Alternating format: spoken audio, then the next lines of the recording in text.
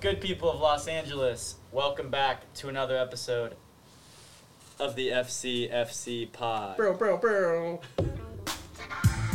Tonight on the podcast, we've got Kelvin, Walter, and we've got the grand return. You already know we got Monty back in the backyard. You know what that means. We got 6 gentlemen sitting around a table talking about drums, talking about instruments, representation, Asian American history, food, delicious Nesian food, perhaps. There's a little treat for you towards the end of the recommendation section. We're so happy to be back in person. We got a new recording set up. We may have hit the table too many times. We may have done all sorts of different things not usually on the warnings, and I'm just over here trying to punch the buttons. Who knows if they worked? Who knows if we'll ever use this end again, because this thing is just glowing, begging to be punched. If you've ever seen just glowing buttons that you just want to slam, this thing is full of them. Slim, hit him with the warning. Ladies and gentlemen, we're in the backyard. We got dogs running around, cars driving by, helicopters flying. Same profanity, so if you're around children or at work where you shouldn't be listening to profanity, this is probably a good time to stop listening. Stop Asian hate before I stab all you fucking worthless, cowardly motherfuckers. Bye. Feeling mad ethnic right now. Let's go. Yeah. Woo. Yeah. Good shit, guys. Thank you guys well for coming done. on. Thank you for having us, man. We actually FCFC.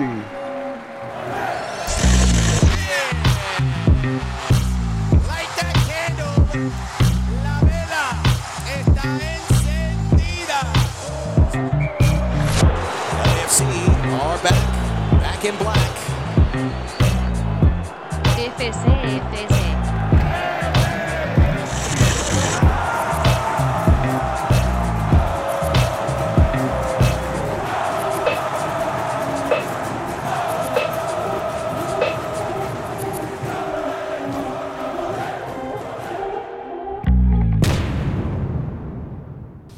Welcome to the FCFC pod, where 2 scholars and a dickhead look at the world through a black and gold tinted lens.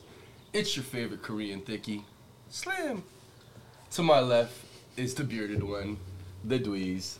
Listen to my other podcast. We got a soundboard, y'all. Dweez is excited. But we can't hear the soundboard because he's going through his headphones. Yeah. So it's It's awkward. We're gonna have random pauses. The thing is, I can't multitask, so I can't talk and use the soundboard at the same time, or can I? Right in the kisser. All right, well, we don't know what's going on. To my right is the sexy one, the Spice, the Josh. This is Josh. This is my other podcast, Spice. Listen to my other Check out podcast. Avatar Pod, where we talk about Avatar: The Last Airbender, baby. And we have 3 very special guests this evening as my dog runs around in circles. We got our very first guest. This is legendary, guys. We got a new setup. He's going to be the first one to speak on that as well.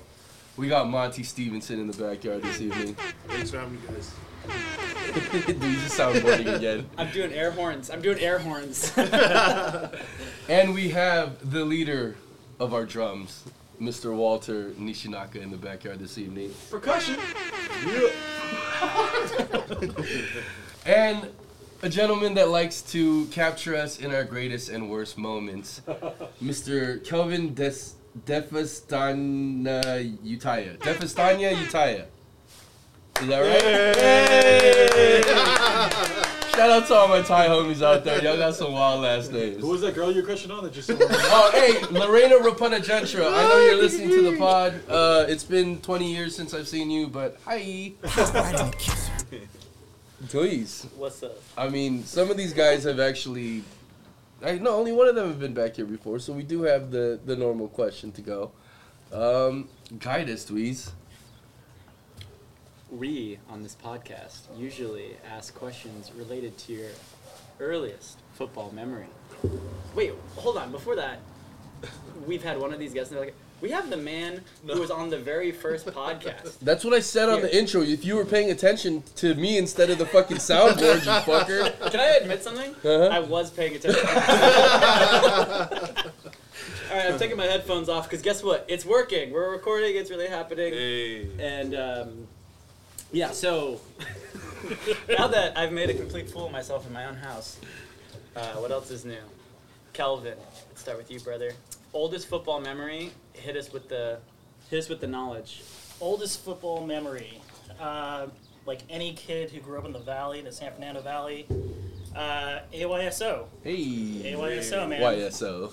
Threw me in there. I was a chubby kid back then. My mom was like, "Hey, we're gonna put you in soccer." Ran my ass off for about a good 2 seasons. Got super skinny in just in that time, and I have had an interest in soccer since then, but not until 2015 era of LAFC. So yeah, that's my earliest.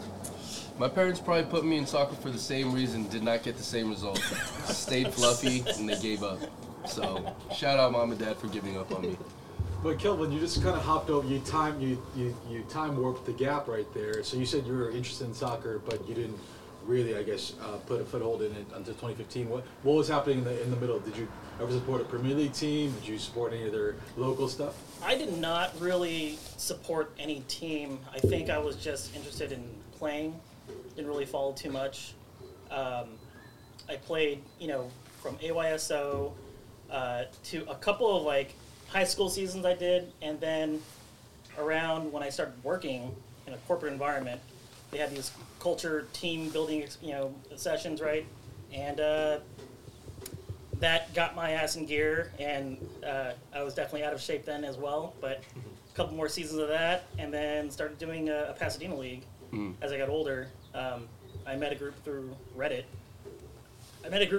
10 years ago, when Reddit wasn't just full of shitheads. I mean, it used to be full of shitheads, but now it's a nightmare of people. Anyways. It was more organized shitheadiness back then. People taking it more seriously. The front page, the front page at the time had maybe 1,000 upvotes, right? That was the big thing. Now it's crazy. But anyways, sorry, I need to get off the subject there. But I started playing in the Pasadena League, and that led up to about 2015 or so. Okay, so mostly your passion was more in the playing side of it than watching it. Right. It's the exact opposite of us. What about you, Walter? Gosh, you're going to have to go really far back to about April 29th, 2018. Wow. I'm a square. I was never into the sport. Growing up, I watched it on TV when I could. Kickboards, not balls. I would get tired watching it on TV. It was such a... To me at the time, it was such a boring sport. It's God, you're just going back and forth, running on a huge field. And I would get tired watching it. And then in 2015, when I was working, you know how your iPhone or your phones now, they listen to what you're saying? Sure. So I just happened to be talking to somebody about this new team in LA. And I was telling my friend, I was I never got into the sport, but if I'm gonna do it, I'll jump on with a new team so then I grow with the team. And then literally that night when I got back from work, I was on Facebook and an ad came up saying, put your deposit down for the newest MLS team in LA. And I was like, that's weird. So I called LAFC the next day and I was like, hi, I'd like to put a deposit down. And I accidentally put 2 deposits down, so I have 2 tickets for no reason. But I'm cool now. But yeah, that was my first football experience, was the opening game here at the Bank of California Stadium. Wait, so but you didn't. Why make the call? Why get the tickets? What was it about? Oh, like I said, so I'm a LA sports person. So I was enough. I love enough. LA sports. So I said, you know what? This is a new team in LA.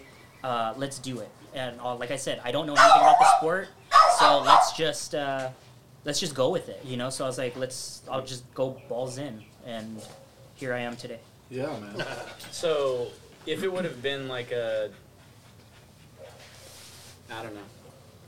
Gaelic football or hurling or whatever, but it was in LA, you would still be like, I'll give him a call. Yeah, of course. So amazing. So any sport. Yeah, I love my city, so I love the sports that represent my city. That's Next fun. level. And we should say that all 3 of y'all are in Expos, Expo Originals, that Monty just talked about.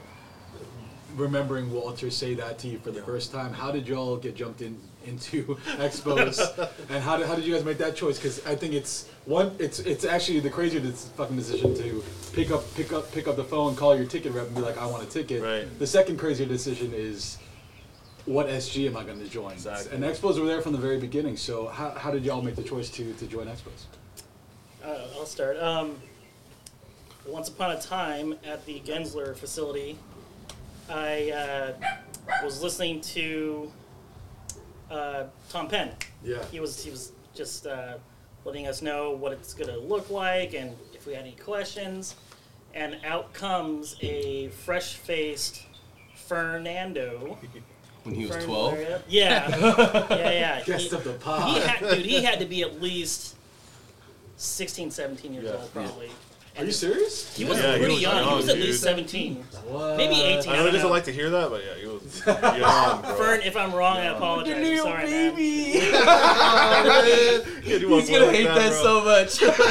No, but Hit you the know, soundboard, baby! You know what's funny is I always felt that was actually the coolest shit of all Right. time. That Yeah. he was that young. That And I young to tried start to like tell him that, but he was never having it. I have a feeling in like 3 or 4 years he'll be. I mean, he'll I'm get sure- it. He'll be like, oh, he's because I was like, all I could think about was like, What you were doing when you were 16, 17? yeah, like Exactly. I like, wouldn't know how to type go of to shit this. that- But when you told him that, he was probably going through puberty in his rebellious stage. maybe. Bird, I love you. I'm sorry. He's gonna be so mad. no, I mean, you bring up a good point, because I'm not an outgoing person. Like, I was invited to this thing. I'm like, I'm going to go in, see what's all about, go home. And Fernando is this young kid who wanted to talk to people older than he was, wanted to really, really start something. And I was a little inspired by that, so I'm like, I'll give this guy a chance, because like, no one else is coming up to me. The only other SG I even saw there that was established at the time was Black Army. And like, what's weird is that the people I saw then are not in it now. I guess I don't know. I haven't seen it anyways. But no, we then had like a meeting after this meeting in front of the Los Angeles Library, and we had a few people at the table who are currently leaders of other SGs. Yeah. But that was like my first introduction of like, hey, there's going to be supporters in this, and this is my introduction to football culture, MLS football culture at least. So that was my first introduction to it. So I was like, yeah, man, I'll hang. Let's do this. So at Gensler, is Fern fresh off his Sweet 16? Is he just like kissing babies, shaking hands? what is he actively on the recruiting trail? Because I was also there, but I too felt kind of it was like high school all over again, right? Where I was like, I didn't really know where I fit in. I think I came with a couple of the guys here, so like stuck really close by to them. Well, I think they're talking about the first Gensler meeting. We were at the second one. The second one. Yeah. So even at the second one, it was like an awkward, like fucking what table am I gonna sit at during lunch? Yeah, with the cool kids or with the Yeah. So, yeah. And now, or the kids who are not going to actually stick around with you, right? So, what's was Fern actively being like, hey, I got this SG Expo Originals, I need you to join Kelvin? You know, the name wasn't even there yet. Oh, Yeah, this was before a name. Yeah. And This is back when you guys are still LAFC Facebook group. yeah. Support group. Yeah, we're just LAFC supported. Yeah. So, yeah, that was a long process of even getting that name. But before there was even a name, there was Fernando just trying to get people together, trying to get this SG together. Yeah. And I really admired that. I really did. Because I knew nothing. I knew nothing about that kind of stuff. So All shit talking aside, I think it's fucking rad. It is. it is. It totally is. Yeah. But I'm still gonna talk shit. No, it's like Kelvin said, it was a credit to him. Like, I think I said it in the first episode, like, I went to Q's, and they were like, oh, that's the dude that runs the LAC support group page. I was like, oh, okay, because I had heard, off the record, I heard things about the other two groups, and I'm like, I don't want any of that drama, Right. I'll just start fresh, just like Kelvin, man. yeah. I remember that Keys thing. Yeah, man, yeah. I remember that's when Dweezy was there. I remember seeing Dweezy. Q's. Yeah. I was at Q's. I remember seeing Fern. I mean, yeah, that was like a first time for some of the people, and I had been to something before that. What did I go to? I went to the stadium announcement. Like when they announced that they're going to be building the stadium there, and that was the very first LAFC thing. The second one was the Q's. Yeah. Fern wasn't even supposed to be in that bar. I know. Yeah. See, I think that's dope. That's all I'm saying, Fern. If you're listening, Yeah. don't let the kudos haters to go Fern, hate. dude. But you were Heck young. yeah. You were doing some wild shit. I love that.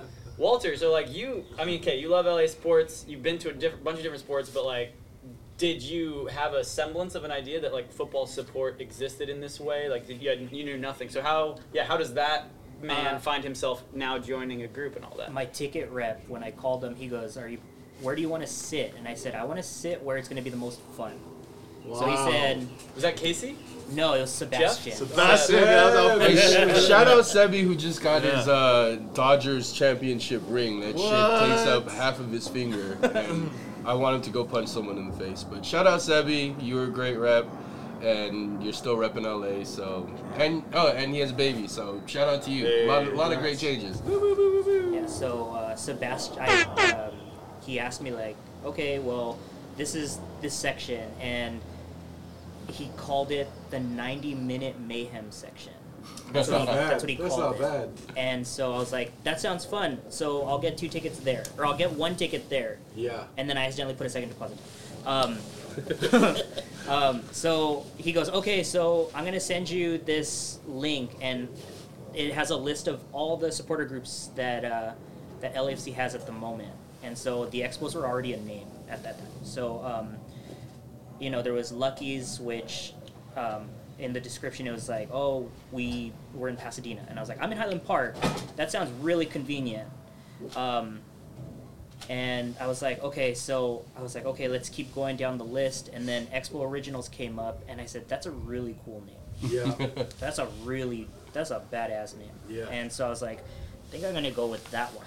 So I hit up Fern. He was the contact person.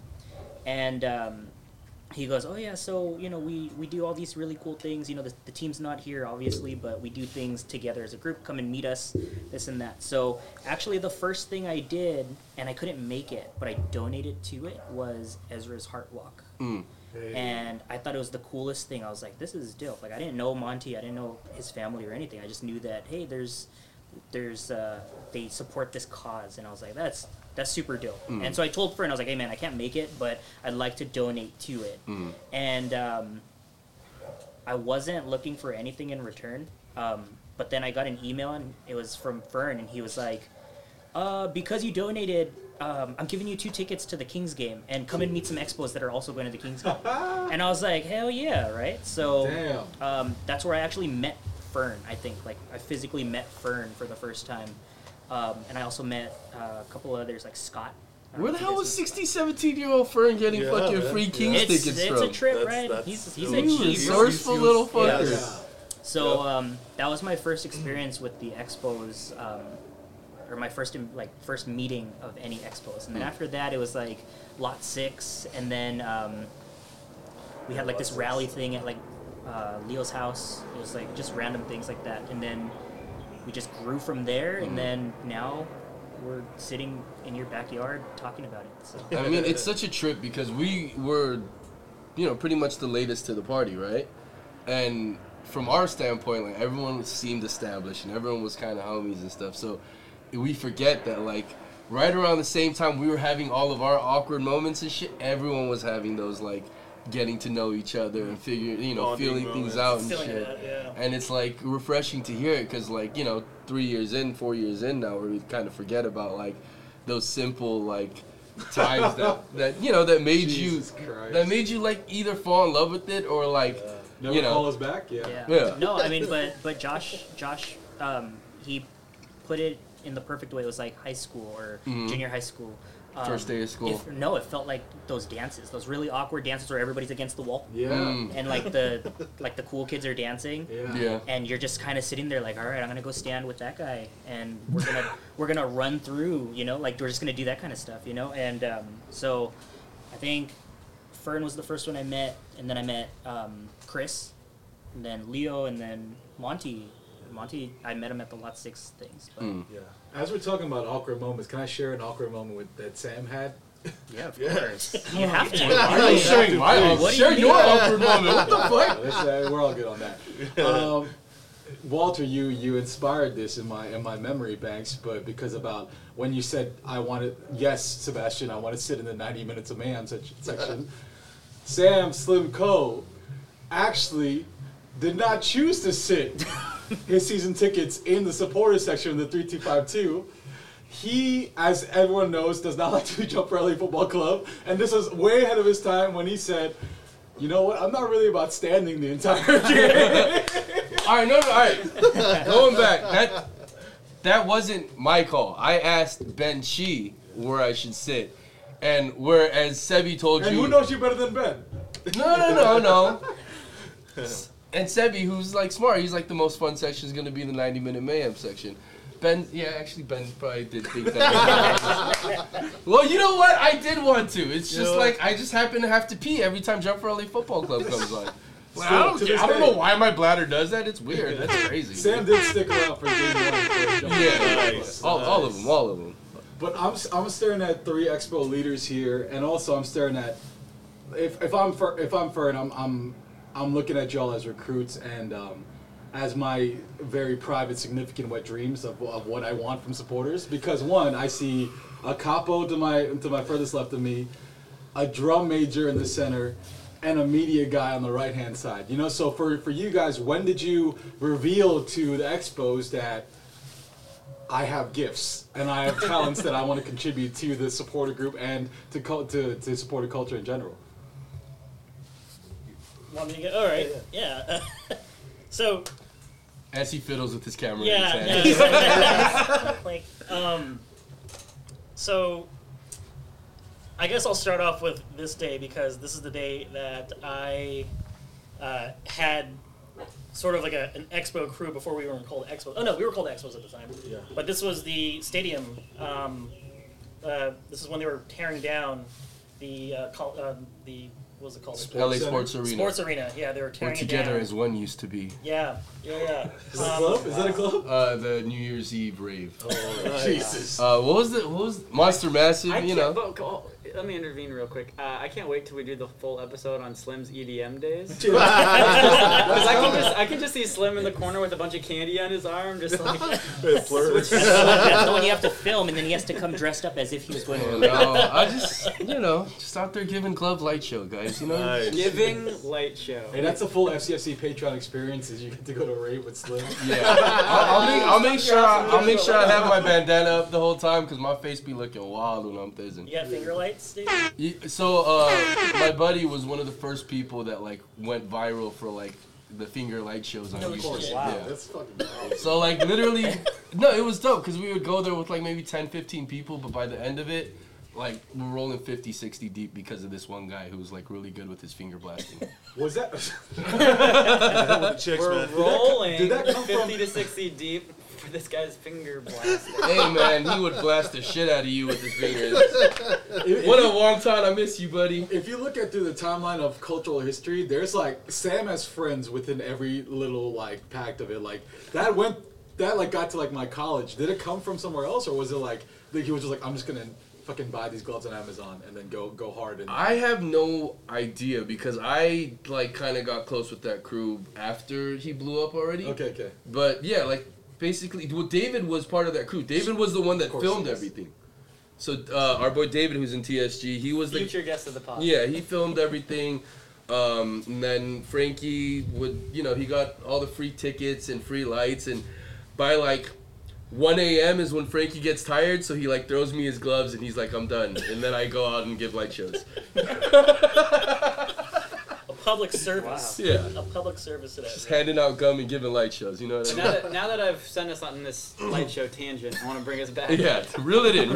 Walter, when did you like reveal your drum skills to the populace of Expo So Originals? it was 2 weeks before the opening game, and Jose, or Soul Drum, who was also an Expo, he was the drum director at the time. I told him, I was like, hey man, I play drums. I've been playing drums all my life. If you guys need help, I don't know what to do, but you guys show me what to do and I'll do it. He goes, okay, do you have a drum? I said, no, but I'm sure I can find one. And so, I don't know, like all the drummers know this, but I never buy new stuff. I'll go through trash cans and find drums and I'll fix them. So I had a friend who was throwing away a bunch of drums, and he called me. He's like, hey, I'm getting rid of like 6 drums. You can come and pick them up whenever you want, or I'm just gonna put them in a dumpster. So I drove over to Gardena and I picked them up, and then that was my first drum. And then I gave the other 5 to the drummers. Dude, I didn't as know a that. donation. I Yeah. remember that. So I told Jose, I was like, I drum, and he's like, okay, cool. I'm gonna hook you up with this guy Tony, who was the other drum director, and he's the bass player. So he's like, he's gonna teach you everything you need to know, and then you'll be ready by the first game. So I went to Tony's house, which is actually down the street from the bank as well, and that's where I met, like Alan and a couple other drummers, and then they showed me what to do. And then I was like, okay, well, this was one practice, so if you guys don't want me to play on the first game, I totally get it. And they're like, why wouldn't we want you to play? Everybody should play. So I was like, hell yeah, then I'll be there, right? So that's how it started. And then from there, I was just like drumming for the expos and then drumming whenever I can. Walter, but we should say for our listeners, you are you still do shows for traditional Japanese drumming, right? Yeah, so And that's... how long has that been a part of your life? I started when I was 4. I'm gonna be 30 this year. Hell yeah. So I've been doing that pretty much my whole life. It's way different than drumming for the 3252, but I also did, like marching band. I did drumline in high school and stuff. So, and then I played drum set as well. So it's Tell just me kind of about like band camp. drums. Band camp isn't what it actually is. At least not for LA Unified. LA Unified band camp is you sit in the band room for a week during the summer. Yeah, you gotta be in like middle You America yeah. for the good stuff. Yeah. No, so I play taiko. That's what I do for money right now. And 2020 kind of sucked because everything got postponed. So 2020 was kind of a weird year. But now that things are starting to open up, and now that I'm fully vaccinated, I actually have a performance on Saturday, a small one. So Yeah. Wait, what's taiko? it's Japanese drumming. Well, taiko means drum. Oh, okay. But, is it like a large? Yeah, drum? so the drums that we use, they're made out of wine barrels and cowhide. So it's kind of like the Aztec drums that we have. Yeah. Oh, okay. Yeah. So, but So when are we going to see one of those in the North End?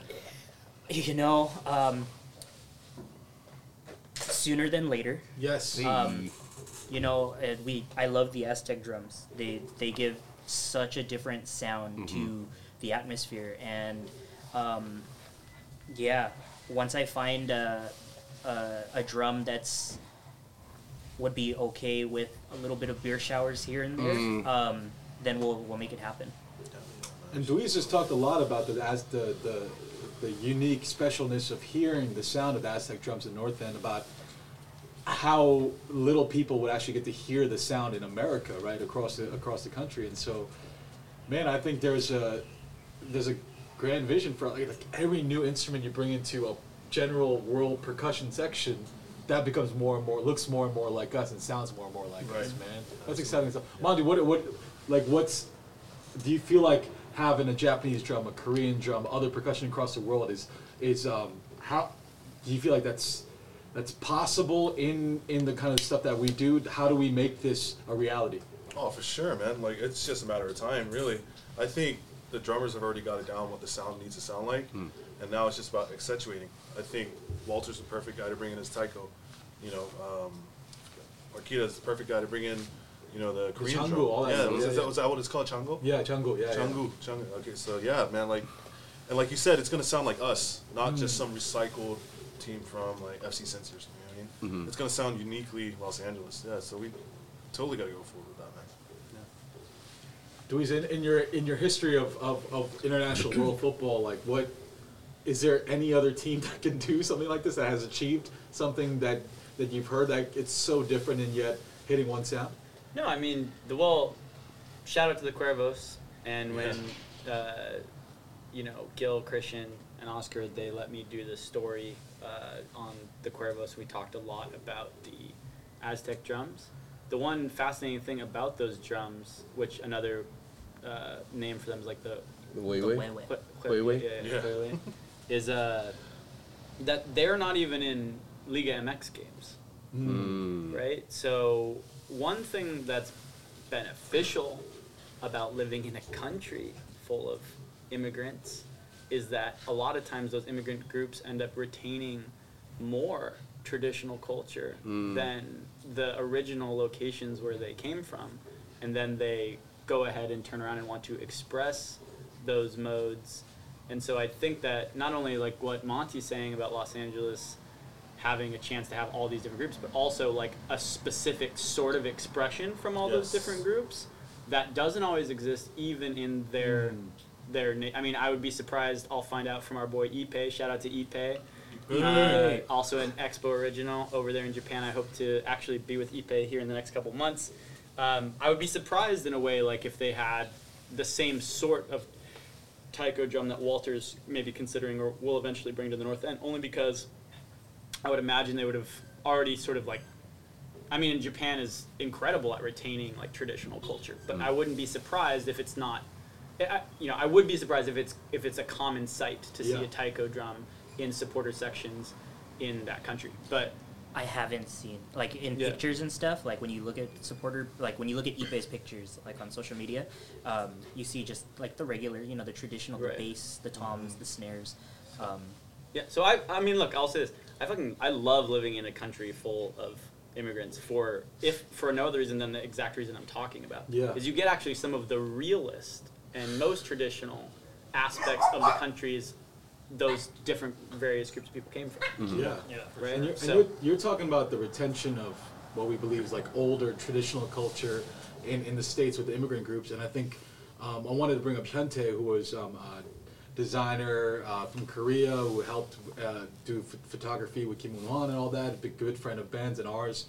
But he was saying like why Korean national team merch isn't popular is because it's almost like the California Bear flag shirt to us.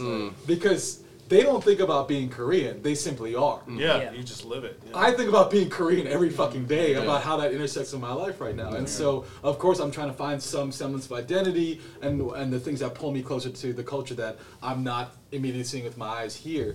But that's like really interesting how football culture can preserve some of that tradition, right? Well, and I think it's exactly what it is. It's like when you're in Korea or you're in Mexico, everyone's Mexican, you're in Korea, everyone's Korean.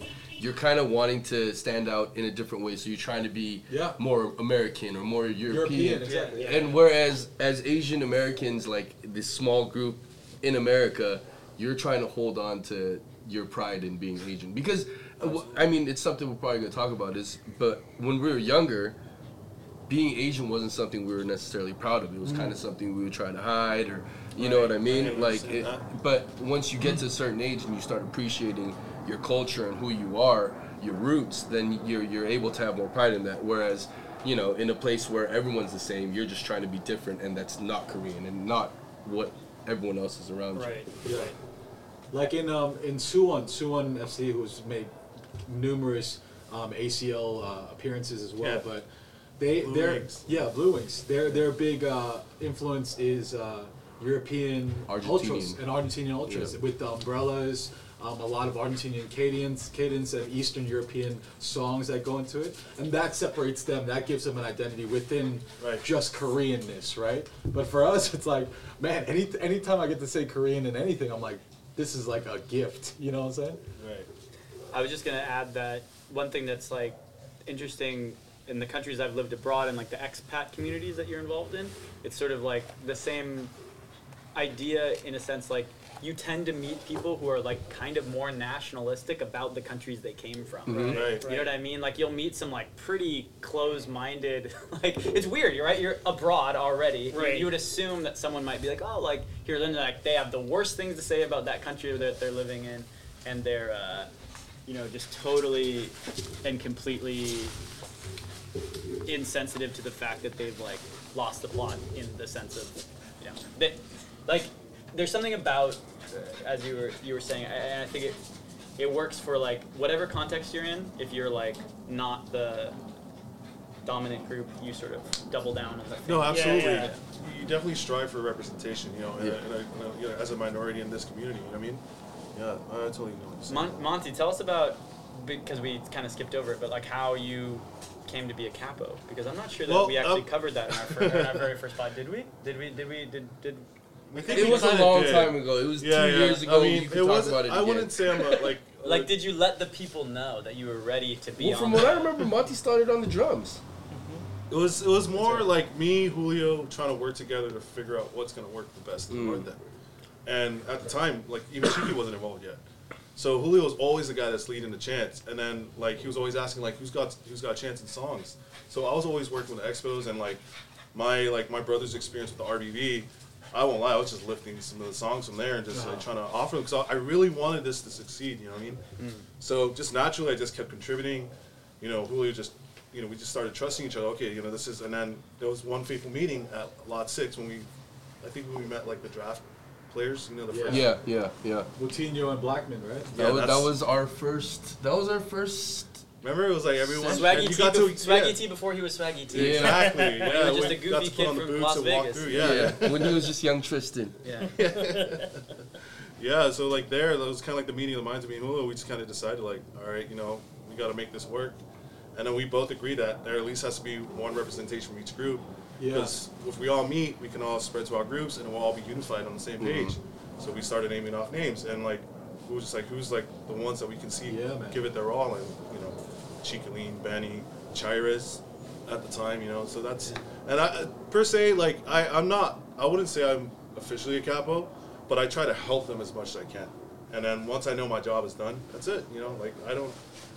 You do a good job of doing that. Right? I try, you know. It's heavy on the inspiration, and then you're leading it, and then you're like, okay, the couples can take this and replicate it wherever they want to see fit. Yeah. And then That's I just had a flashback to my. I don't know if you remember this, Monty, and I don't know if we talked at the Q's bar or not, but I do remember the first time I remember having a conversation with you is walking away from the UCLA preseason game in Vancouver, and you did have a drum. You were carrying a drum that day. Yes. We We all met and marched over. Yeah. I was drumming, Because I was like, dude, like I'm not that good, bro. Let me just make some noise where I stand, you know, like so. Dude, I have footage of that. Yeah. I have footage of that. Yeah, I remember, nice. I remember filming that, and you were at the time you were the only one who had it, and that was the first time I saw I think D9 bring out like the Aztec drums or something like that. Someone brought Aztec drums, and I was just like, what the fuck? What is this? Because I'm still new to this whole thing, and I remember seeing that, I was like, this is nuts. This is crazy. And then that first march was nuts. That was crazy. For all the newer LAFC fans, supporters, first off, we love you. Keep with it. This thing is like so worth it. What we put in. But for those people asking about like, hey, how the hell did Monty or Slim get into a leadership position to like, you know, to make decisions for the group and all that? It's really like these are the guys who, when there was just a void, stepped into the gaps when there was like, I know how to do just this a little bit. Let me step in and figure out how we can help this and grow together. And it is a selflessness that goes into it. Like it was not.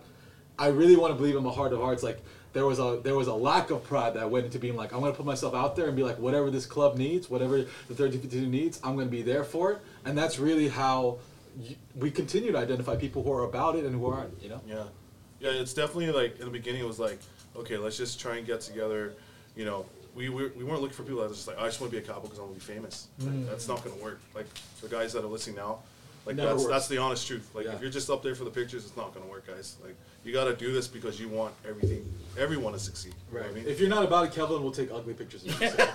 or you're Double chin galore, right? Or you're gonna want to have to do this because you were in Jesus Christ Superstar in high school, and your name is Benny Drifts. Shout out to Benny. We wish you were here with us, brother. Beep, beep, beep, beep, beep.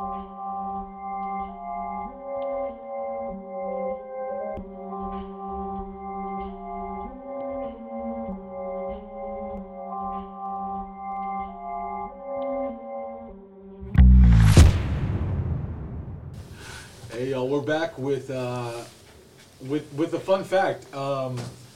Asian people actually don't agree on anything. We're all from different parts of the fucking world, and yet we're here at this table today, man. I'm here with some of my kinfolk. This is as I've said before, this is kind of like the five families of New York or LA meeting together, representing all the different tribes. Is it what's going on? And man, I'm just happy to be with you guys. I think there's a certain thing where having a Japanese drum next to a Korean drum would never have been in the history of our fucking peoples together, right? But it's possible here in Los Angeles. Yeah. And I've told this story fondly over many times, but when Benny and I were meeting up at my place at 4 in the morning to watch the Asian Cup game. The Philippines play Korea. Monty joined as well as a sign of solidarity for the AFC, for the Asian Football Conference, and it's just like this beautiful thing where we can build Asian football culture right here from the States, right, and understanding what the hell that we're trying to contribute to. So I don't really know what to take this. I just want to like talk about your Asian hopes and dreams, man, for supported culture. Like it has to be noted, we've given so much credit and so much love to the Mexican and Salvadorian culture that is so heavily within 3252, but within it themselves, like we are all leaders within that group, within the people. We all love our group here, but we're trying to make sure that our people are heard too, our culture is heard too. So in addition to the drums, like what would you guys like to see our culture play out within LAFC, within the 3252, within Los Angeles? For me, when I first even started going to games, being involved in a supporter group, I felt very, not isolated, because everyone's very welcoming, but if you're Asian and you're walking into the tailgate and you don't belong to like an SG, it's very intimidating, very, very intimidating. But once you get to know people, you'll know that these people are welcoming anybody. Yes. That being said, because I was part of an SG, because I kind of started from the pretty beginning part of the creation of the team and then the culture, it just felt very, I'm trying to think of a word for it. It did feel inviting, but when you see another Asian person, like when I saw Walter or Monty, like I knew Monty was like Asian, but I didn't get to talk to him too much. I didn't get to know him that well, to know that he has a Samoan background. I would love to see more people of like my background, not specifically like Thai, but people who are either first generation here, be more involved in the game in the North End. Because again, it is kind of intimidating when people see the North End go crazy and everything like that. Real quick, I'll just go on a small tangent here. We love tangents. We live for tangents. We'd be nothing without tangents. Tangent pod. The people who are outside of the LAFC sphere of my friends, they know that I go to games, but they may not know like what I do exactly. But they may get invited to a game, and the first thing they notice is the North End. Completely. There's no doubt about it. And this girl was like, my brother had tickets, and I went, and I was just so impressed, and just the show of the North End. And they wanted to get involved. So I don't know where I'm going with this, but just how impressed people are when they see us, right? Yeah. So somehow bridging that gap for people who are not part of the North End or an SG, that's something I'd kind of like to see more of. But that begins with like myself. That begins with me branching out and having people get more involved with activities and community. Yeah. And just something as simple as that. Just lending out a hand, saying like, you can do these little events that we do, whether it's charity or watch parties.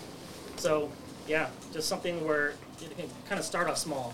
That's awesome, man. And Slim often says like we love LAFC because we got to know our neighbors, right? And it's an aspect of me that I'm fairly new to, but the idea that a tailgate brings everyone together, and as awkward as high school was, the memory of that kind of first meeting, tailgates are often that, and then they're not, right? Because it's just a family of it. I think Expos have done an incredible job, including leading 2 years ago now the kind of the APAHM month celebration that was finished off by Lechon with a whole suckling pig, right? Yeah. And it was just like being able to go from have a Cinco de Mayo celebration to like being like, hey, we're gonna have like Lay's on you, and then we're gonna be eating Asian food, and we contributed some Korean barbecue to that as well. Like that's something that we're actively doing, right? And I want to see kind of more of that, more of that. And I think people, and to everyone's credit, to all supporters' credit, like people love it. People love being like welcomed into a tradition that they're not intrinsically a part of, you know? And I think that's a really beautiful part of what the hell we get to do. For sure, absolutely. 100%. Yeah, like I gotta add to that, man. Like, we're all looking for representation within LAFC, right? That's why we're all here. You know, that's why we love this club. We want it to be something we can identify with, and you know, like you said, there's a lot. You know, much love to our Mexican family, our El Salvadorian family, you know, our Latino family. Yeah. But for us in general, like AAPI, you know, we're a very small minority. Yeah. So for us, you know, we're just striving to just feel like we belong as well. You know what I mean? And we want representation as well. Obviously with Moon Juan now, you know, on the field, that's epic to me.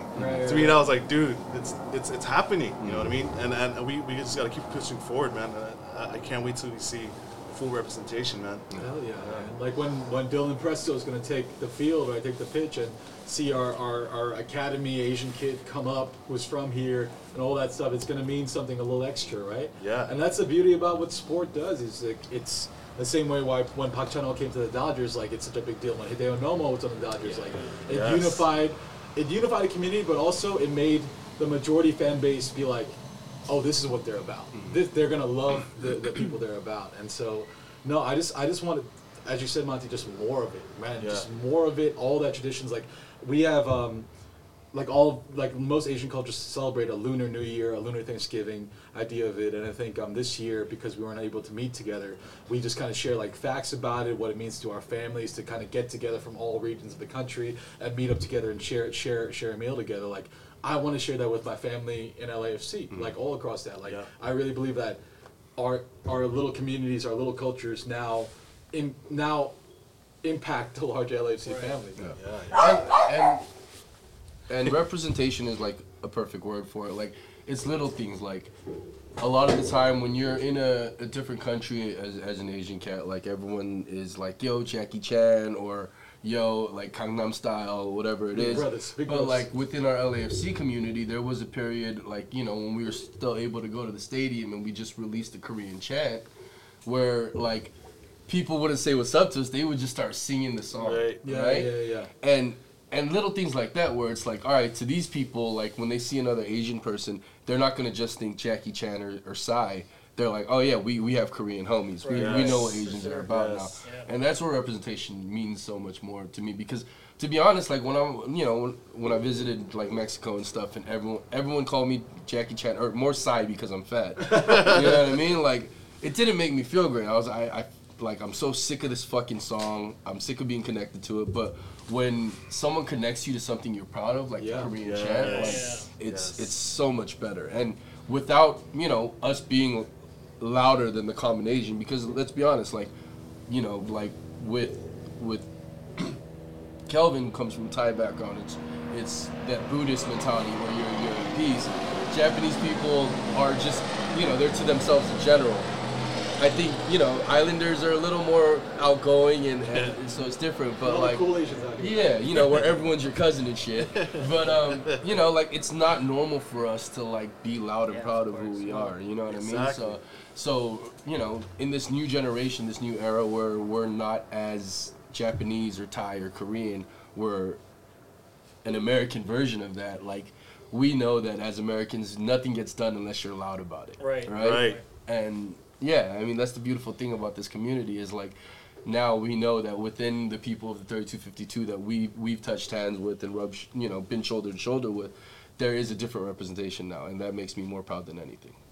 Yeah, man. I think even growing up, dude, there was an aspect of, and I think this is like pretty, this happens with every kind of ethnic community, but like, first of all, all my homies back at home would only fight other Asian people. They'd only drink with other Asian people, right? There's something about like, I can't really be my true self or judge anyone to my standard unless you know exactly where the fuck I'm coming from. Right. Exactly. And here at LAFC, maybe more so than even Los Angeles, you have a chance to be like, all of our differences make us fucking human, and I can judge you on the same character that I want to be judged by, and I can fuck with you on the same way that I can be fucked by, and if we gotta fuck each other up, then we're gonna fuck each other up on the same thing, right?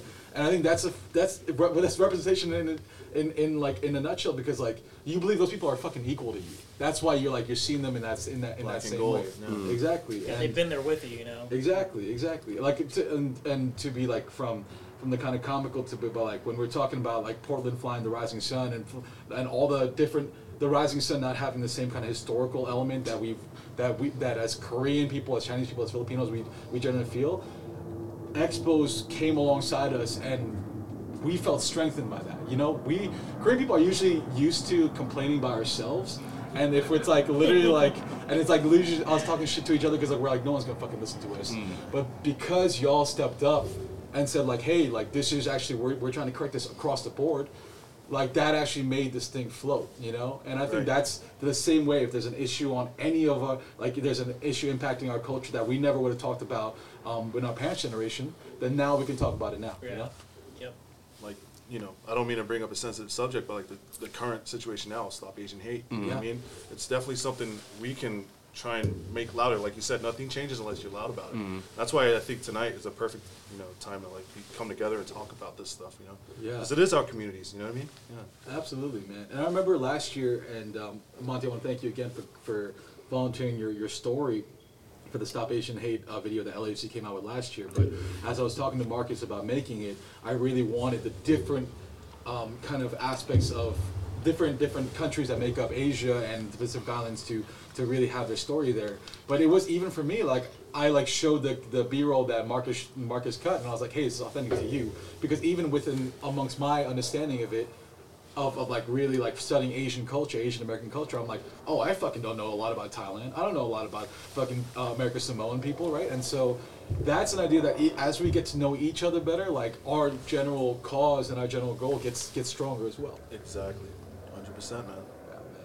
And thank you for all the supporters and all our friends who have really volunteered in year and volunteered and like given money to help support the cause, because right now, like we've talked about on the podcast before, the Stop Asian Hate stuff it's like, Monty, we made that video over a year ago, and it's if not anything getting worse, you know, like I think when I said my piece and it's something that I recorded with Edgar for FCFC, I was really about like the government American majority society has never fucked with us, and so why should I rely on legislation or government now to take care of us? The only reason why the fuck we've survived is because we've taken care of each other within our small neighborhoods, right?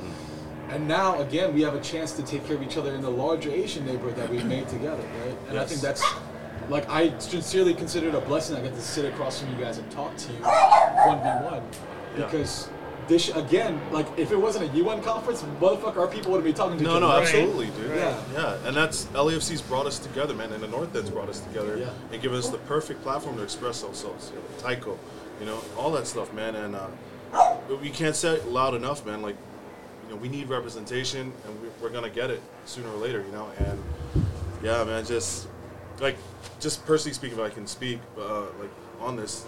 Sometimes being the only Samoan in the North End, it's kind of lonely, you know what I mean? Like, I don't see another Samoan flag in the North End, you know? But I know eventually it's gonna come, because truth be told, a lot of us actually do follow soccer, but not on a level I like supporter level. I got all my brothers and cousins that actually support like Everton, Manchester United, stuff like that. But they'll never take it to this level we're at right now. I know it sucks. I just want to kind of go off on a tangent. With the Galaxy, right? With the Galaxy, the biggest Samoan community is actually in Carson. Yeah, that's right. So sometimes, like when we say, "Like, hey, fuck Carson," I'm kind of like, you know, "Hey, man, my homies, my cousins, in Carson. my cousins over there, dog." They're a different breed, like, right? Yeah. And just to prove more point to that, like all the Samoan Flag Days in Los Angeles are in Victoria Park, which is like literally down the street from what, DHS, is that what it is now? Dignity Health, right? Yeah. Nobody knows. So like, and like, I hate to put this on the pod, I kind of 50-50 want to have it on there. The capo for the Riot Squad is a Samoan dude. And that's like, to me, it's so like, oh, it's like, damn, I want to meet you, but at the same time, I know you hate my guts. You know what I mean? And it's so sad, because I'm me and you're you. And it's like, we're like two worlds apart, but it's like, I know what you're going through, bro. You're the only one there too, you know what I mean? Yeah, so it's, I don't know, like, that's why I'm trying to back this AAPI. Let's just make sure we out Samoa, then we get a haka going, bro. Right. I just want more, like, I want more of my people involved. You know what I mean? Yeah. So that's really why, like, tonight I kind of wanted to like express and like speak up on AAPI. Well, it's time for you to start bringing ukulele. I know, right? To the fucking North End, bro. What the fuck? I think one of the issues though, and I don't know, you guys can also talk about it too. But one thing I noticed about like the JAs or the Japanese Americans in that community is we're not extroverts. So if it's not something that you're comfortable with, you're probably not going to do it. Of course, there's the handfuls like me and a few others that are, when we love something, we're going to do everything we can to promote it, to push it. And I feel like the JAs, I don't know if it's like because they're out of their comfort zone, or if they're just, like culturally they just don't want to get involved like that, or they'll watch from the outside. But I think one way we can get more of a representation in the North End or in LAFC in general is to be that bridge, those representatives. Hey, come out. Yeah. It doesn't matter. You don't know the sport. I don't care. Just come out. Yeah. Have a beer with us. Let's get a danger dog. Let's do something. Just come out, hang out. I feel like. Shout out Farmer John's for being the new danger dog provider. I feel like a lot of our Asian communities need that kind of push. I don't know if it's a push, but you know what I mean? Like, I mean, let's be honest, even with Korean like culture, it's the biggest fad culture in the world, right? Like, someone has to do it first and make it cool first for the others to follow. Yeah. You know what I mean? Like, and like a lot of that's not going to be good for the sound. A lot of the time, like, with Korean culture, it's like, all right, what are the Americans doing? You know what I mean? Like, they're always looking at that. And after I hit the table, I totally forgot my train of thought. Bad culture. Bad Koreans. culture. Oh yeah, yeah. Like, and that's kind of what our job is to do. Is like we kind of got to make it cool to be loud and rambunctious. You know what I mean? Like, yeah. I mean, you guys can even like look back to when we all first joined the 3252. It was fucking awkward as shit for us to be loud. You know what I mean? Like, like you guys are really just gonna like start screaming in the middle of the bar. Like, as an Asian person, like, that's not something we fucking do, right? Like, hey, dude, like, other people are trying to have dinner, relax, eh? You know what I mean? Like, so, yeah, all this shit is foreign to us, but then, like, I first started when Ben started working for the club, and you saw it through Instagram, like, these motherfuckers are having fun, right? And, like, and that's kind of, like, we just kind of got to keep doing what we're doing. But kind of, like you said, like we got to build the bridge, like for people to get here. And don't be afraid to be embarrassed. Right. I think that's the biggest thing. One thing I learned is don't be afraid to mess up, because everybody messes up. Yeah, you know? everyone's human, dude. So, like even with our drum section, like it's not a requirement to be experienced in music.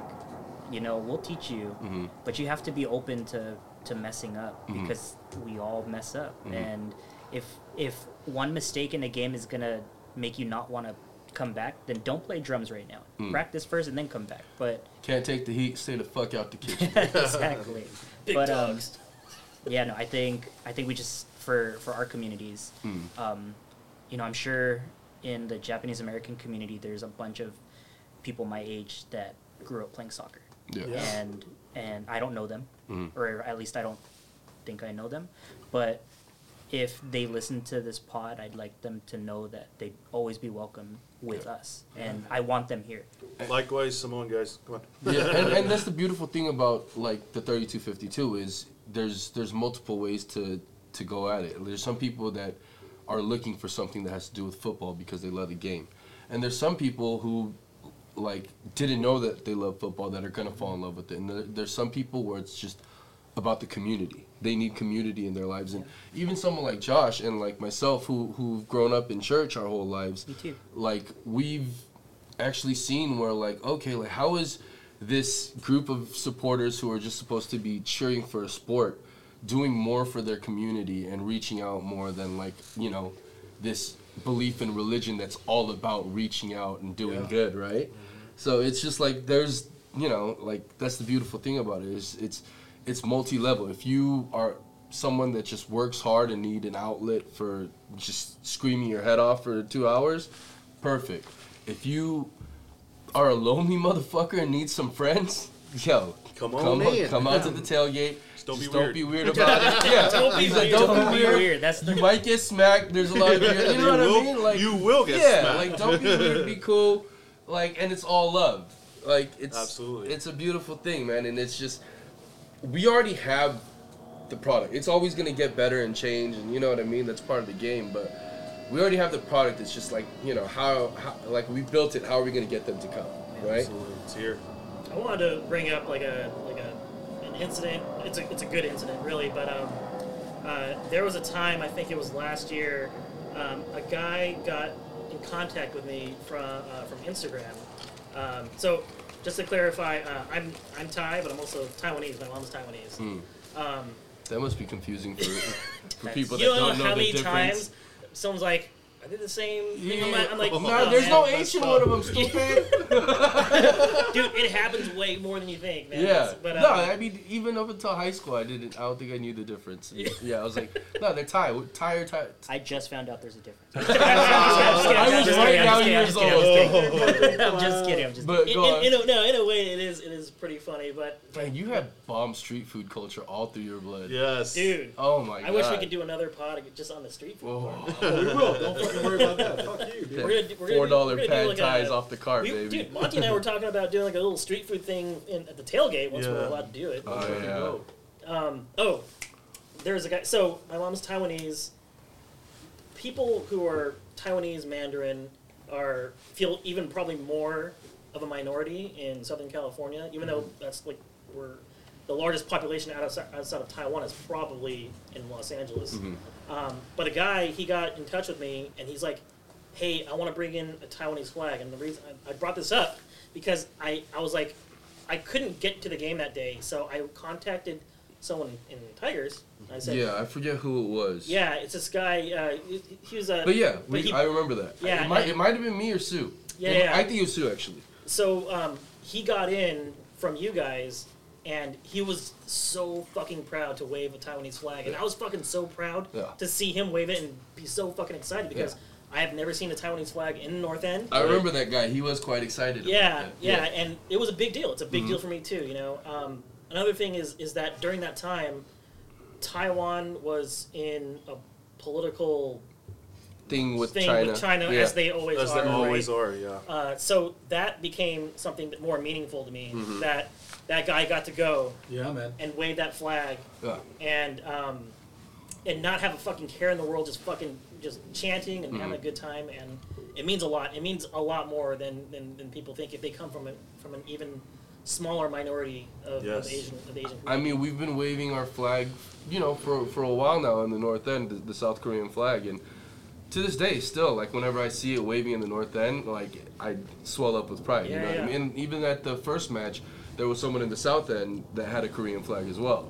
Nice. So, yeah, I mean, See, there you go. even now, It's like, the representation, every man. time I see it, it's the same feeling. It's beautiful, it's great, and, like, it's all about representation for us. Yeah. Like we said, the reason why it's amazing that we have Kim Moon Han is because, like, oh, there's really an Asian person here. You know what I mean? Even something as small as a flag. Yeah. It means the symbolism means so much. It's small and as big as a flag, right? Right. The flag has meant so much throughout all these fucking years. Yeah. Like, to me, it's like waving that flag. You're me personally, it's like it gives honor to what your parents went through to bring you here, to raise you, to where they've come from. You know what I mean? Even though they think I'm crazy for Right. Like they probably think I'm like my ancestors were like, what the fuck are you doing? You know what I mean? Like, you're crazy. I thought you said your ancestor. I was like, oh shit. You know what I mean? They're probably looking at me like, damn, you're in soccer? What the hell? Like, Peeking down, like, what's going on? what the hell are you doing over there? But, you know, like, just waving a flag like that in the North, it's like, dang, like, I'm representing my parents, like, how hard they work, my grandparents, everyone, you know, my culture. And, like, for me, as a Samoan, like, Bill Tuloma plays on the Portland Timbers, and it sucks because deep down I low-key root for him. Because he's legit the only full Samoan player in the world. Like, I've told that to Pat. Yeah, I was like, I mean, shout out us. We kind of got in trouble by the 3252 council for taking a picture. Right. But, like, you know, it's the same feeling. It's like, yo, like, there's one person that we could take a picture with. Exactly. You know what I mean? Yeah. You gotta let us have this opportunity, right? And so, I guess what I'm trying to say is, like, when I see him, I see me, I see my family, I see my dad, my mom. You know, like, he finally made it. Like, a lot of us, I dreamed of being a soccer player when I was 7. You know, obviously it never happened, but you know, when I see him, I was like, dude, you represent me, even though you're playing for the fucking Timbers. I fantasize one day we'll sign him here at LAFC. Probably never happened, but you know, like, it's just, that pride of seeing your representation on the field. It's no words can express it enough. You know what I mean? Yeah. Hey, Monty, how do we get the Samoan faithful who love the NFL, love college football? Because when Tua was drafted, I texted you. I was like, Yeah. How good is in the history of all these islanders? Like, where does Tua rank? And you're like, oh, it's Tua and Mariota coming out. Marquez Tuisasopo for the Raiders. Exactly. Yeah. Just big Raider Nation everywhere. Yeah, there you go. Yeah. There was this. There was a point in time where the USC linebacking core over 12 years had all fucking Ray Maluga was on that That's team. why we're all USC fans, man. Real Hell talk. yeah. Hey, man, Ray Maluga's my boy. Exactly. Dude, how do we get those people, Samoan fans of American football, into soccer culture? You know, it's happening slowly. In Australia, there's here and there. Yeah. Like for every 20 rugby football players, there's probably 2 soccer players. Now, I think personally, it's a mental game thing, and Samoans can't run far. So for one, you'll probably get a good 20 minutes of fucking Pele out of him, and then that's it, bro. And then get him off, do too much mayo in his blood. You know what I mean? Yeah. And when he's talking about running too, he's talking about running straight, not cutting shit. You know what I mean? He won't turn that corner fast, bro. You know what I mean? I gotta say, the only successful guy I gotta say is Tim Cahill. He's half Samoan. You know, give or take. We still take credit for that. Take it. Right? And so I see that as inspiration. Maybe one day, you know. I mean, we're gonna say Tiger's big dick is the Vietnamese side of him. You know what I mean? Man, yeah. So how to get them involved, man? How to get them involved? It's definitely gonna be a slow process. That's why I'm not really man, it's not sucks, man. You know, I'm it's gonna happen eventually. Right. My son's generation, that'll be the next generation. So I've brought my cousins before, and they've always asked me, "Can you get us more tickets?" I was like, "I can't get 30 tickets, bro. What the hell? You guys have to buy them, dog. Maybe open. That's why I don't get rid of the open cup. That's the only time I can bring my family, dude. Please don't, because it's $10, bro." Hey, LFC, if you're listening, that's the only way you're gonna get more Asian. Exactly. Come on, dude. Keep the open cup alive. It's the oldest cup in the U.S. Yeah, and Asian people only gonna pay the cheap open cup prices. Let's be real. So I have a we question. good at math, baby. I have a question for you guys. Do you think now that we have Moon, do you think we're gonna have a Korean American night? Do you think we're gonna, you know what I mean? I think if Rich has anything to say about it, he will. I think we should. That's why we're here. Honestly, for the Dodgers and the Clippers, we have a Japanese American night, and it's the coolest thing. It's the time where you get that one merch drop or something. Yeah, exactly. But you also get the book. The book tickets where the whole section is there for supporting that night. That's all our churches go to the game. Exactly. Yes. Yes. Yeah. So that's why we're here today, I look man. I look forward to I love that idea, Korean but night. LAFC don't have any extra tickets to sell. We will get that night though. I promise you, we're gonna get that night. AAPI night. I will say, we will be. This one's gonna be, I think, it's all of us winning, but the Korean people win on this one a little better. But for the next one, we will support. And I think, as we said before, we gotta be fucking loud about it. Yeah. So for the FO listening, for all the staff listening, we will bring the heads to LAFC, and I think that's a fucking promise from me, which goes as far as it's a fucking good promise. My thing is though, so TSG's been doing this. I've been trying to kind of recruit small businesses to try and just promote them, plug them. You just put a Kimunan sticker outside of your business, like a Yelp loves that sticker, right? And in the middle of it, I'm people are kind of half because I think they're like, oh, what's the fucking catch, right? But my thing is there's no fucking catch. I'm just gonna plug you with everything I got and show you that. I just want Kim Woo-man to feel welcome in K-Town before he ever kicks the ball, right? And we're working on that. But my thing is I get fucking even myself. I find myself getting too polite, being like, oh, okay, it's not good for the business model. But recently I've been like, fuck that. This is one of the best marketing stories for your shop, your restaurant, all that stuff. Why we love this club so much is because it unites this fucking 15 million people city into a stadium for 90 minutes at a time. Absolutely. And I think we have to go with that kind of attitude to our neighborhoods and be like, bro, you actually have stakeholders within leadership here that are pushing our communities higher and higher up. We need to keep on doing this and be fucking shameless when it comes to being like, you need to be at the stadium with us. You have to be persistent. Yes. Exactly. You just And gotta. Yeah. And once you Push, discuss something man. like Jay's second gen Japanese Americans are like, oh, like, you know, they're kind of to ourselves. Korean people are the same way. They're like, okay, we have our kind of niche in Koreatown. We're gonna do our thing. But I'm like, motherfucker, like, we're always so obsessed about being prideful about ourselves. This is the most open call you'll have. Yeah.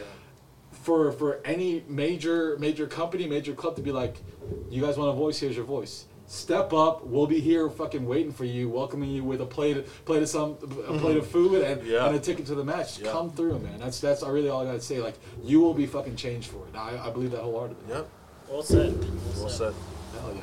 But, yeah, let's no, go into our let's- fucking neighborhoods, man. Let's We- do it. Absolutely, man. Bring My it in. sister's Korean, you know. So when you guys dropped the scarf, you know, she was like, "Your scarf's cool, but I'm gonna go get that one." And I was like, "Good." You know, Yeah, but man. It's a well-known fact on the FCFC pod that we humbly believe that we have the greatest scarf. Yeah.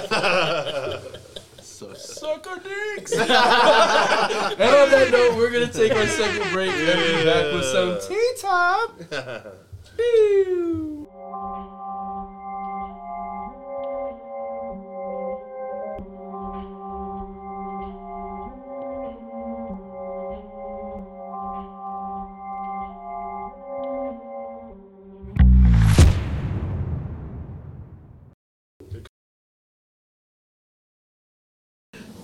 I'm gonna make everyone talk about all of this all over again on the Bro. Let's start from the Yeah, top. Walter, that's true. I have such a respect for Japanese Americans especially with like the migrant kids in cages right now. The Japanese Americans have been the strongest advocates to be like, fuck that. Yeah, of What the course. hell are you doing? I remember. Up.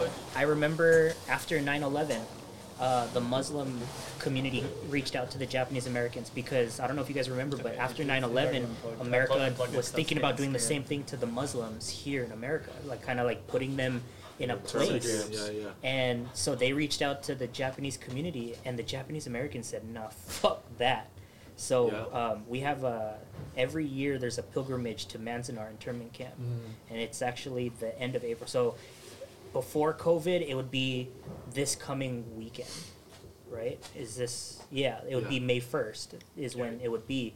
And I remember the pilgrimage after 9/11, so in 2002, it was like thousands of Japanese Americans and Muslim Americans, and basically the Japanese Americans there were like, "Yo, we got your fucking back. Don't worry. Like they're not gonna do what they did to us to you, because that's not gonna happen again." Nice. You know, but it's just That's how it crazy. should Man. be, man. Yeah. That's beautiful, man. It really, that is the kind of solidarity that we have here as Asian Americans here. We're trying to understand our own experience through our fucking trauma here. you know? Exactly. I mean, look, we have so many different ethnicities. You know, it's like Japanese, Thai, Korean, we have Chinese, we have everything. But at the end of the day, here in Los Angeles, we're Asian.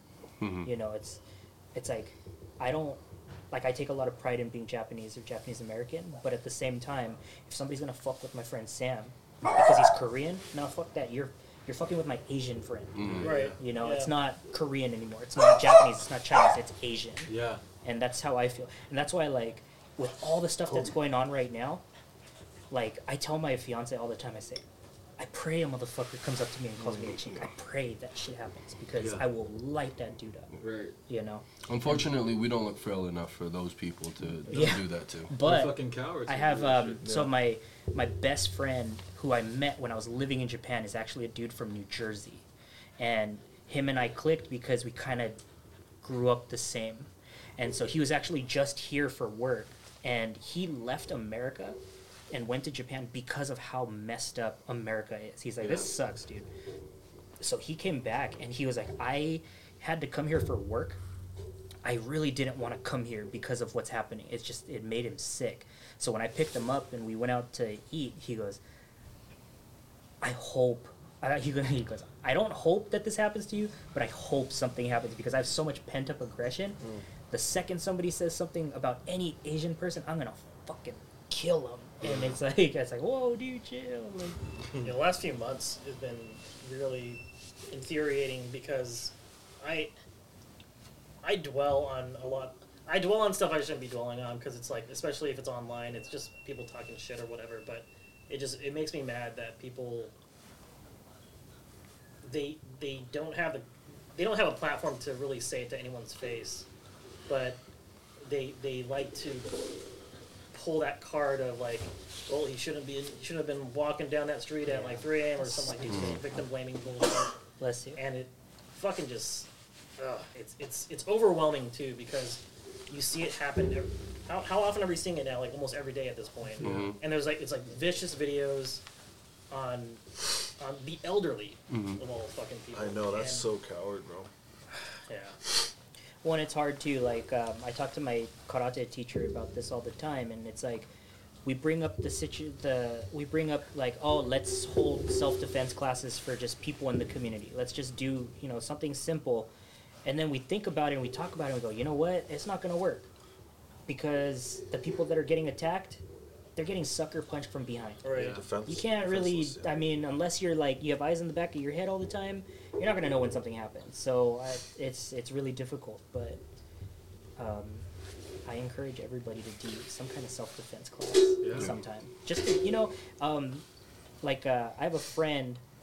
He's also in martial arts. He's actually like a Wing Chun expert, and I think he lives in Pennsylvania. And at the time, he was doing like gun defense for police officers, and it was the coolest thing ever. He brought it over and he's like, all right, let's I'm gonna teach you guys these things that I learned. And he said, I want you guys to learn this and never have to use it than to not learn it and need it. And it was the craziest thing, because he told us that like one of the guys in Pennsylvania actually used the technique on him, and it was like, okay, I'm blown away. Okay, it works. Then, if I'm ever in that situation, hopefully I'm never in that situation, but if I am, at least I know something. And if I fail it and I get blown away, at least I went out like a G trying to defend myself. You know what I mean? Yeah. Yeah, there's something about like also the it's the attacks that are happening. It's something where because they're happening to the elderly, you imagine your parents. Right? That's everyone's first thought, especially if you're our age, and